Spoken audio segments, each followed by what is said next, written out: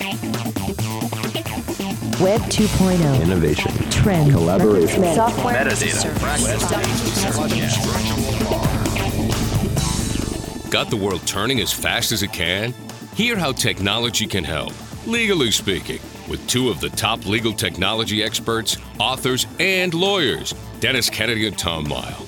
Welcome to the Kennedy-Mighell Report here on the Legal Talk Network. And welcome to episode 259 of the Kennedy-Mighell Report. I'm Dennis Kennedy in Ann Arbor. And I'm Tom Mighell in Dallas. Before we get started, we'd like to thank our sponsor. And that means we'd like to thank ServeNow, a nationwide network of trusted, pre-screened process servers.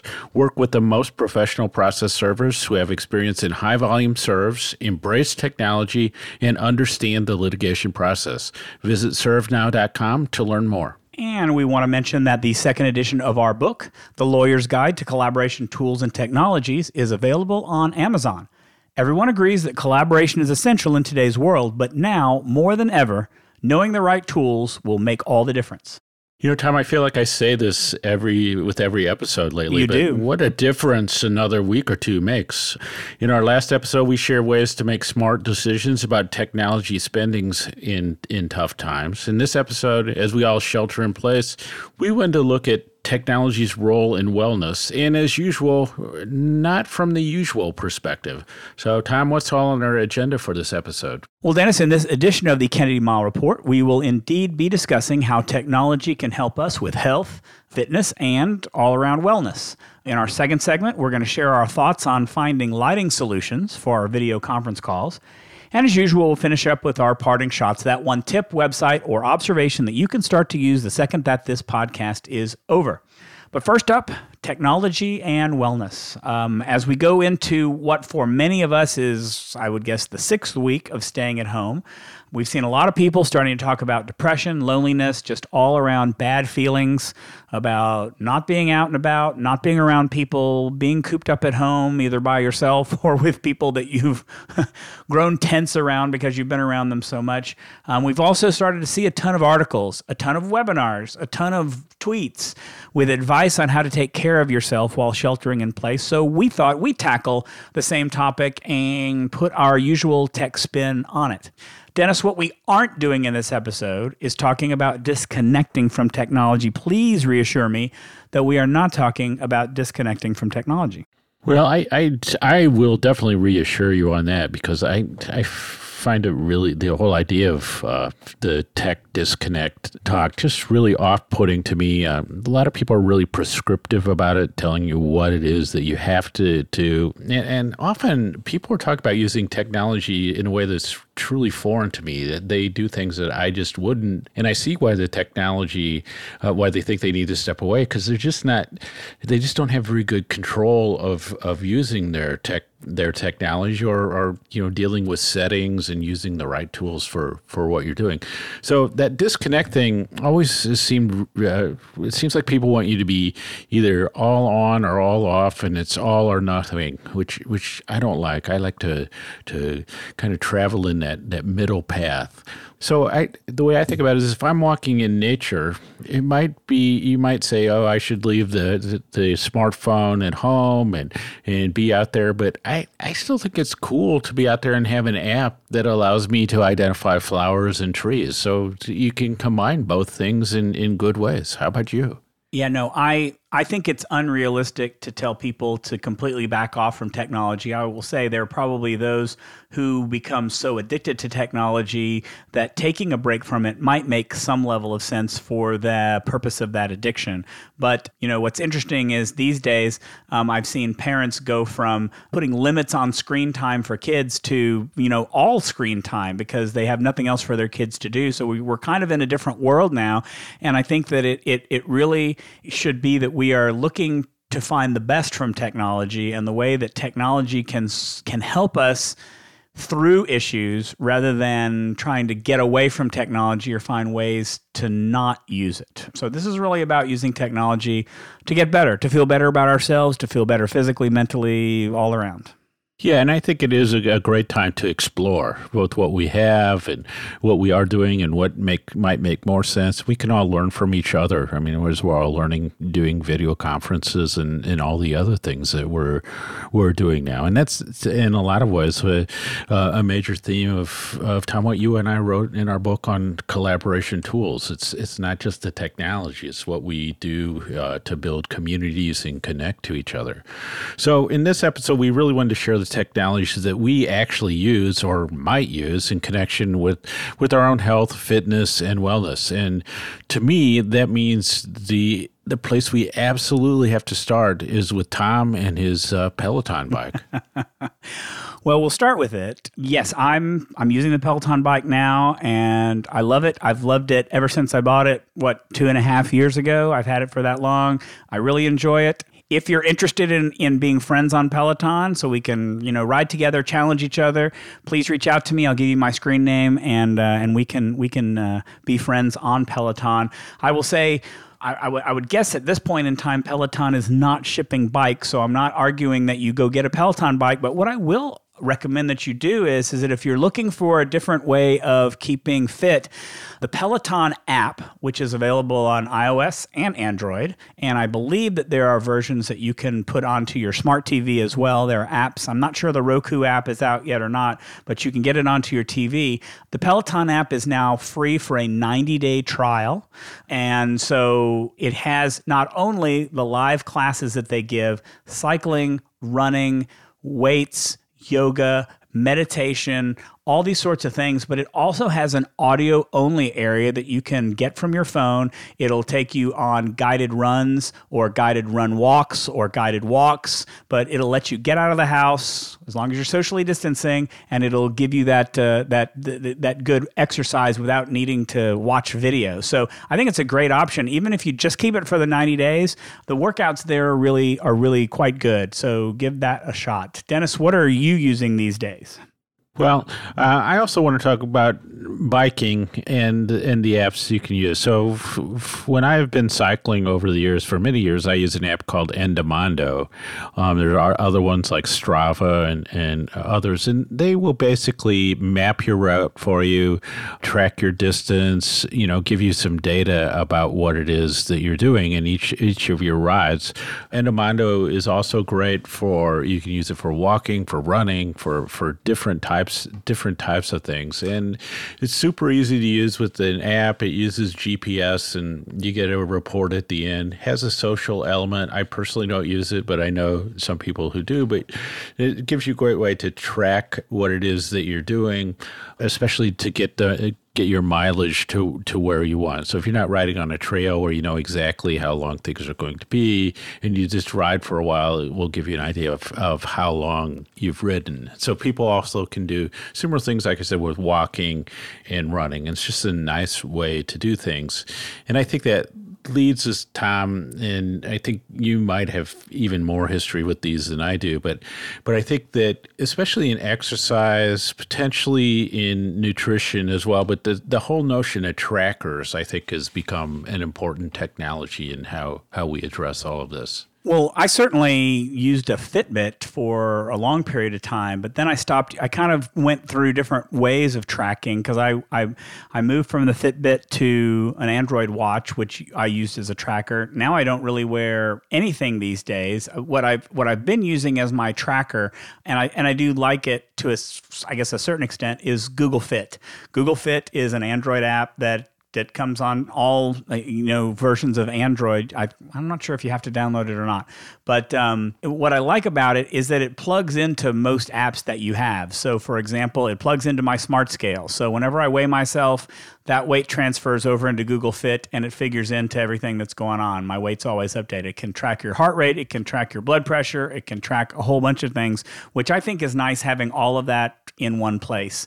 Tons of trackers out there, a step tracker as well, and it it kind of measures things by how many move minutes you have, kind of based on what the American Heart Association recommends. So it's nice to be able to see all of it in one place. Yes, I'm sharing all of my health information with Google. I know what you're saying, but I'm okay with that. It doesn't matter really which app you use. I think find an app that either tracks all of those things, because otherwise you got 10 apps to deal with all of that stuff, or find something that integrates them all, similar to what Google Fit does. And we may just have to deal with the fact that it's pretty obvious that we are all going to be sharing a lot more health information with Google and Apple if things develop in the way it looks like with COVID-19. Yep. You sort of alluded to this when you said the watch, but I think that with trackers, you do have these specialized devices and, the Fitbits and other things that do specific things. There comes a point where you probably say, I just don't want to have a lot of different monitors on me. And that's why I think the watches, the Apple Watch, the Google Watches and stuff, where you can put apps on, will do a lot for you. And so I think they're starting to become that sort of essential wellness, always on, always with you device that makes sense. And as it can track more information, from pulse to other, heartbeat, all these different things, whether you're standing up, sitting down, all of that, that's becoming a useful device. And I think more effort's being put into the medical and health side of those things. So I like the watch thing. And the other thing I like is alerts and reminders. So Tom, I just want to mention two that I like because sometimes in the watch is like a nice way to use these. But one that I always liked, I thought was a little weird at first, but then I grew to like it, was just the reminder that my Apple Watch was giving me that I needed to stand each hour. And I found that really helpful. And then I have a new medication I'm taking that I have to take in the morning and the evening. And I'm using an app that's a pill minder. And I know a lot of people use this with their, elderly parents, things like that. But to me, when you have to take a pill more than once a day, it's nice to get a reminder. So, this is a nice alert that reminds me and tracks that I've taken my medication when I need to. So I don't know, Tom, do you do other things with alerts and reminders? I don't really do alerts that same way.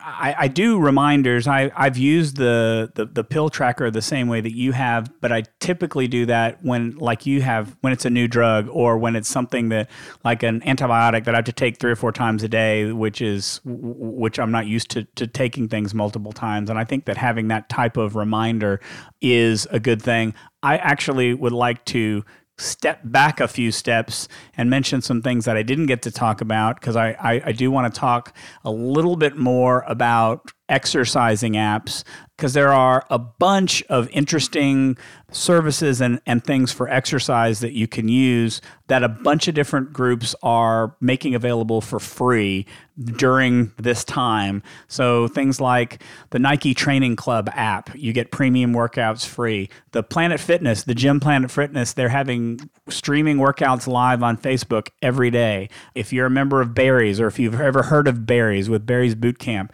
they're on Instagram Live. They're doing classes live every day on Instagram. One of the things that I think is really interesting, and we're seeing this a lot with kind of in the entertainment area where you're able to watch movies with your friends remotely, is an app called Co-Train Space, where you can actually synchronize a YouTube video so you and your friends can work out to it at the same time.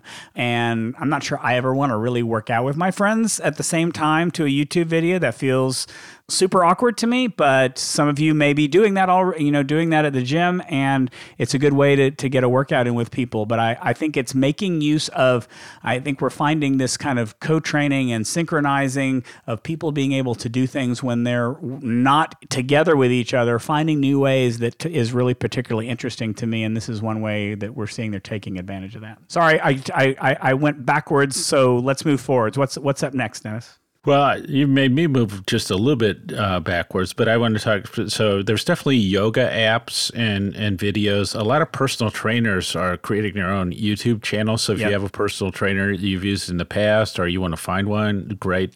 My wife and I do this thing called Feldenkrais, which is similar to yoga. And our old teacher, she's not old, but she used to be our teacher in St. Louis, did an online version of a class. And that was great. We did that by video. So there's some opportunities there as people in the training field definitely kind of struggle with a way to bring in revenue. And this is a way to help them out, help the people who've helped you out. Then I guess I just wanted to touch on, Tom, there are a few other actual health devices that you can use in a connected kind of way. And sometimes connected, sometimes not, but things like the oximeters, scales, thermometers, all those sorts of things that, automated blood pressure.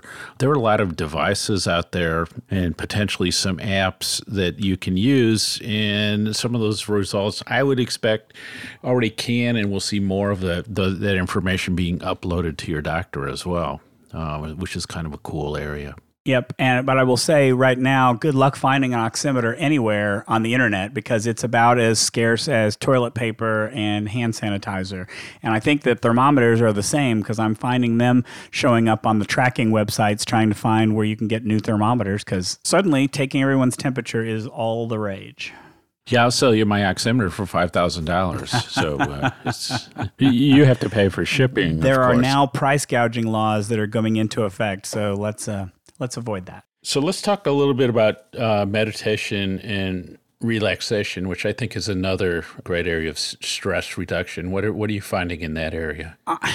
So I really want to be a good meditator, and I'm not. I fall asleep when I try to meditate more often than not, which probably speaks to my lack of sleep more than anything else. But I want to enjoy it, I want to like it, and I try it. And the app that helps me the most, the one that I get the most pleasure out of and use out of, is Headspace. Headspace is not free for everybody. Right now, though, it's completely free for healthcare professionals. So if you know somebody who's a healthcare professional, let them know they can get a subscription for Headspace. Tons of awesome meditation classes. You can start as a beginner and work your way up. They have classes depending on a specific type of meditation you want to do. So I was like, okay, I'm stressed out. There's an 8-part series of meditations for relieving stress, which I thought was terrific. But I think, and I don't know meditation well enough to know what's good meditation and what's bad meditation. I just know that I enjoy the meditation exercises with Headspace, and so I can definitely recommend that. But I know that there are also dozens of meditation apps out there, and probably a lot of people who are leading guided meditation classes now on their YouTube channels as part of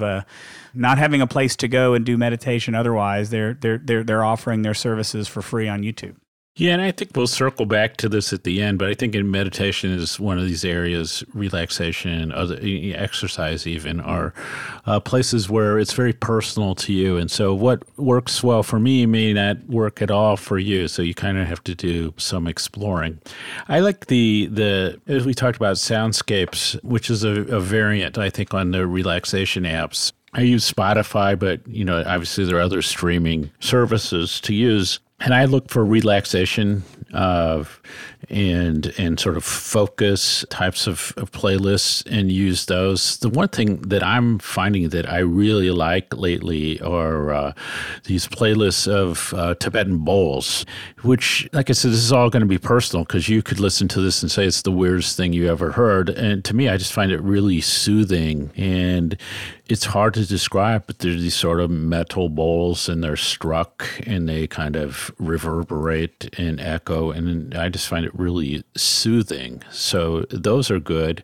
And some of those even work are geared towards sleep. And I guess we probably should talk a little bit about sleep and diet, Tom, but I think I don't do a lot with that, but I know there are some monitoring tools out there in both categories, both sleep and diet. Well, I mean, your Apple Watches can, I think, allegedly monitor your sleep. I couldn't wear a watch in bed, so I don't know that I want to do that. But I think that the smartwatches are alleged to be doing that. There's a ton of apps that are supposed to monitor your sleep. I've always sort of questioned their accuracy, without getting something that's, medically vetted to do that. But so I don't know about those. With diet apps, they run the gamut. So there's apps where you can track what you eat, but then I think that the other, and to make sure that you're getting the right level of food, there's a product that I actually backed on Kickstarter a while back called Lumen, which measures your metabolism. You blow air into it. It's a device where you exhale into it, and it measures your metabolism to let you know, are you burning fat? Are you burning carbohydrates? What are you burning based on your diet? And then it gives you recommendations on what to eat. I was fascinated by it until like about 3 weeks in, and it completely broke. And so I'm not sure that it was a successful Kickstarter program for them. But there's all kinds of diet apps, like even thinking about apps that you might use to have food delivered. You're probably using, Uber Eats or DoorDash or Postmates or Instacart to get food delivered. But also think about apps like FarmBox Direct, Farm Fresh. They'll bring you fruits and veggies. They'll bring you fresh food if they're available in your area. Definitely something to look forward to and look out for, so that you're not always ordering the pizzas or the tacos or whatever unhealthy things that some of these other services might specialize in. I think there's sort of one more big category, which is probably the furthest out there. So you see things, I think you'll see things in virtual reality, making use of the goggles. There's a relaxation, sort of brain stimulation headband thing called Muse, definitely biofeedback, which goes back many years. And then other sensor approaches where people want to get more data on, say, their workout and stuff. So you can kind of get more granular data, say, on as you lift weights, like where, how efficiently you're working and things like that. So there's some things that are really kind of pushing the edge in what technology can do. And some of it comes obviously from the professional or Olympic athletes and their training that's kind of filtering out into the rest of the world. But there could be some interesting things there that could be both fun and helpful. I don't know, Tom, do you have anything that's sort of out there, cutting edge? So I don't have anything that's out there, but I do think, you and I were talking before the podcast about how technology is going to change things for us, once this crisis is kind of past us. And one area that I think is going to be huge that we haven't talked about is a huge uptick that I've been seeing in telemedicine services. I never had access to this before. Now my insurance company offers it. My primary care doctor's office sends me an email every 2 weeks to talk about how they're improving their telemedicine services. I know even my dermatologist sent me an email that said they will take a look at my rash via tablet or iPhone or phone.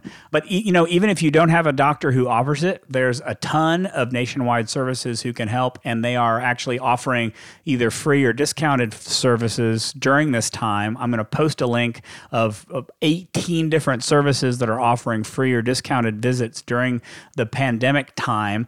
And the other thing I think that's important to think about here is not just telemedicine for medical issues, but listening to a story the other day about all the people who may be in treatment for alcohol, drug, or other addictions. Being cut off from therapy or for groups, I think, can be incredibly painful and very damaging to people who rely on those groups. I'll put a link in the website. There is a site called Intergroup for AA online meetings, but a lot of AA meetings have moved to Zoom, and I think there are guidelines for setting those up on the Alcohol Anonymous website. But that kind of leads us into the other area, which is mental health. A lot of our friends kind of are reporting some signs of depression and sadness, and there are a number of online therapy tools. You may already be seeing a therapist, and a lot of therapists have moved their practices online to continue treatment. But if you haven't, there are a couple of services that will help you find a counselor for pretty reasonable prices. For example, there's one called Open Path Collective that's $30 to $60 per session. There's one called BetterHelp that's $40 to $70 per week. And there's one that's kind of getting a lot of buzz lately called Talkspace that's about $65 a week, and actually insurance might cover it. A number of health plans cover it. They're actually moderating some Facebook groups that have more than 5,000 or 10,000 members to them. So a lot of interesting things are happening on the medical field, on the therapy field, that I think is going to continue past all of this. And I'm really interested to see where all of this goes. And you could find that your health insurance, especially as we move forward, your employee assistance program might pay for some of that stuff. But yeah, I totally second the online therapist thing. I think going to be a really important development. And I do think that with COVID-19, we're as a society going to make a trade-off that's going to allow, or we're going to accept a lot more medical and health tracking, and so there's pluses and minuses of that. But I think that especially there are some things that if it keeps you out of a hospital, so you don't have to have certain types of follow-up that you can be tracked, that's going to be a reasonable trade-off.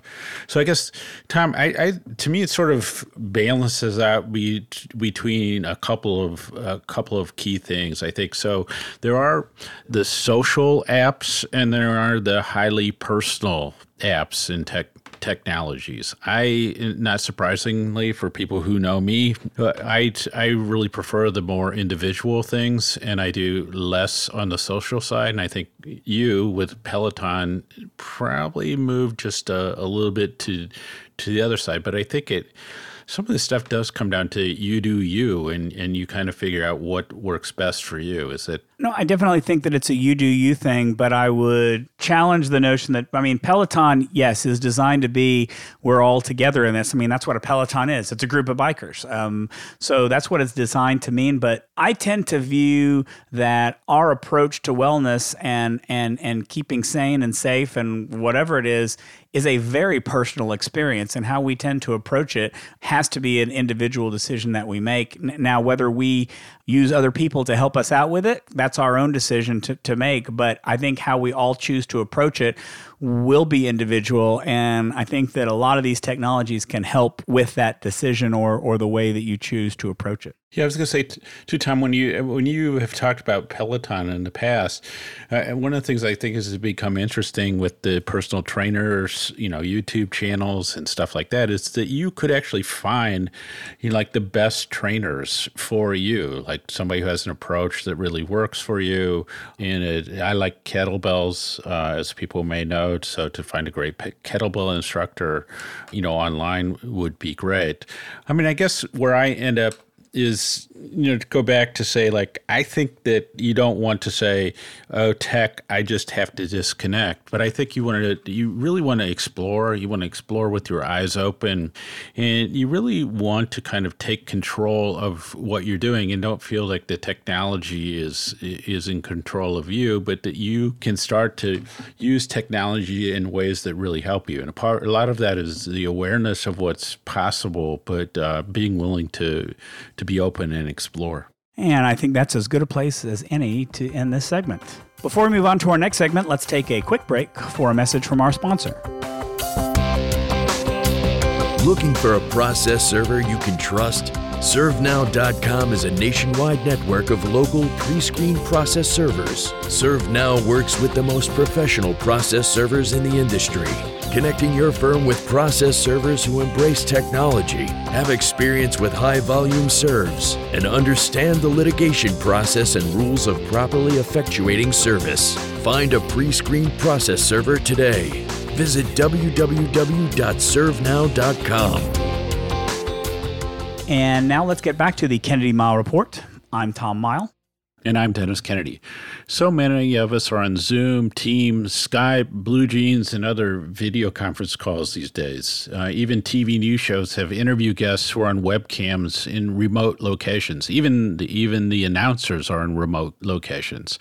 So the quality of these calls can, to be charitable, be not so great. One of the most notable issues when you appear on video is actually the lighting, especially bad lighting. Like sitting in front of a window with light streaming in and washing you out, or you're in a dark room, or I watched somebody the other night on PBS who looked like he had a number of candles in front of him, and he was appearing at a seance in front of his webcam. So there are actually a number of ways to look better on video, and Tom and I have recently been looking into actual video lighting options to make it better, because we're always looking for technology solutions if we can find them. So we're not sure we have the answers yet, but we thought we'd share what we are finding and where we are leaning. So Tom, where are you at now?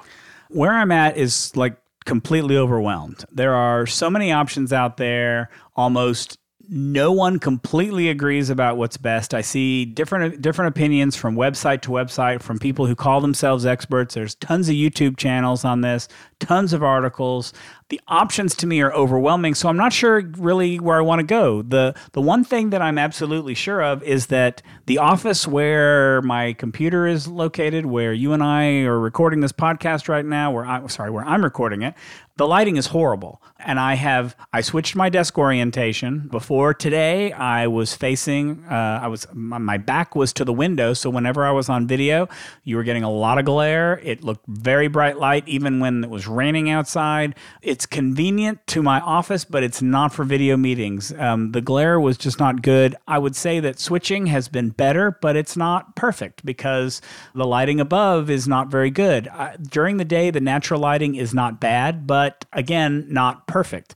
I think that natural light is going to be the best way to light you. So do your best to get enough natural light on you, and then you don't have to worry about whether you use any other artificial lighting.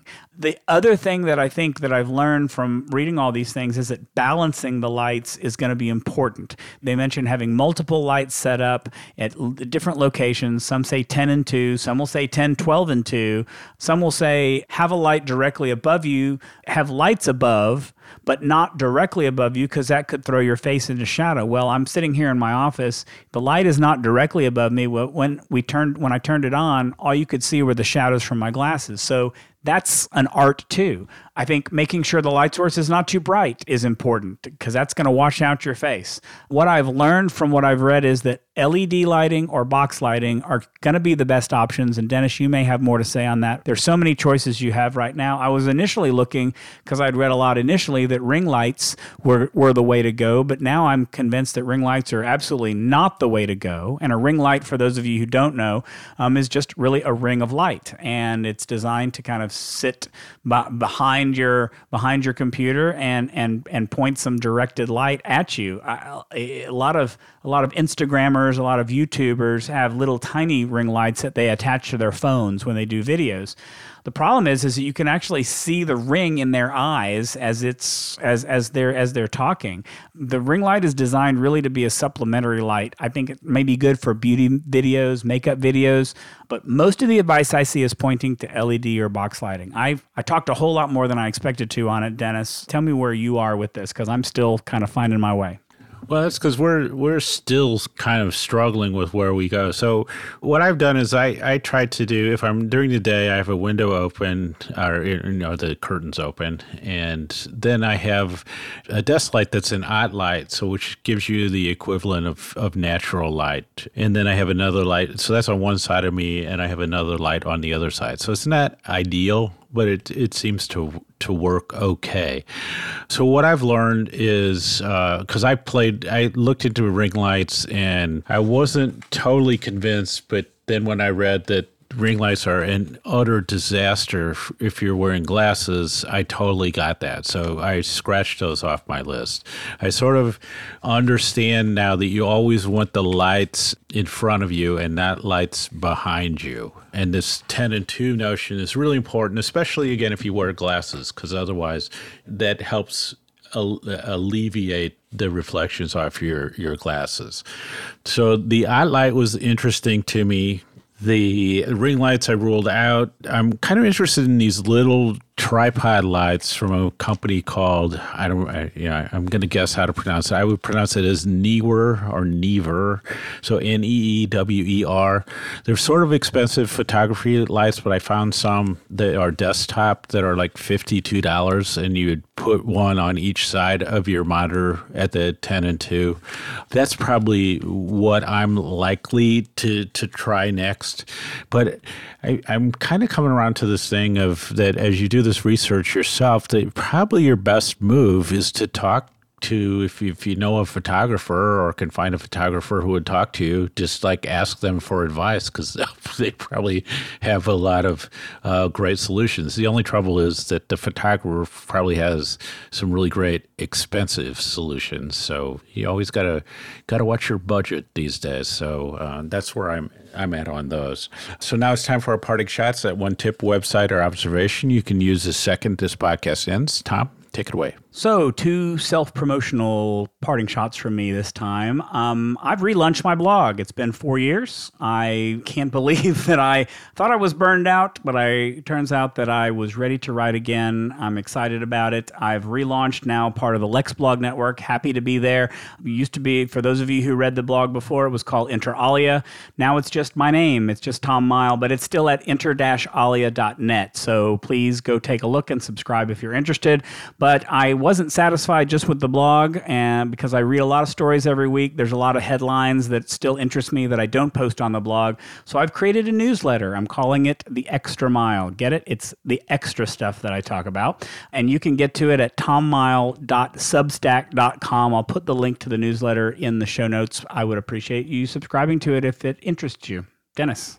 So I know in these times, a lot of people are looking for light, fun, entertaining things. And sometimes I just got to go the other direction completely. So if you want to start thinking seriously about the future and in deep ways, I have 2 things for you. So one that I'm fascinated by is Deloitte has put out involving some of the leading scenario planners in the world, there are 4 COVID-19 scenarios.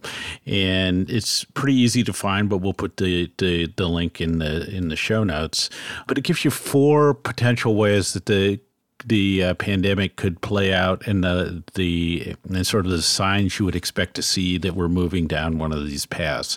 So really gives you a lot to think about.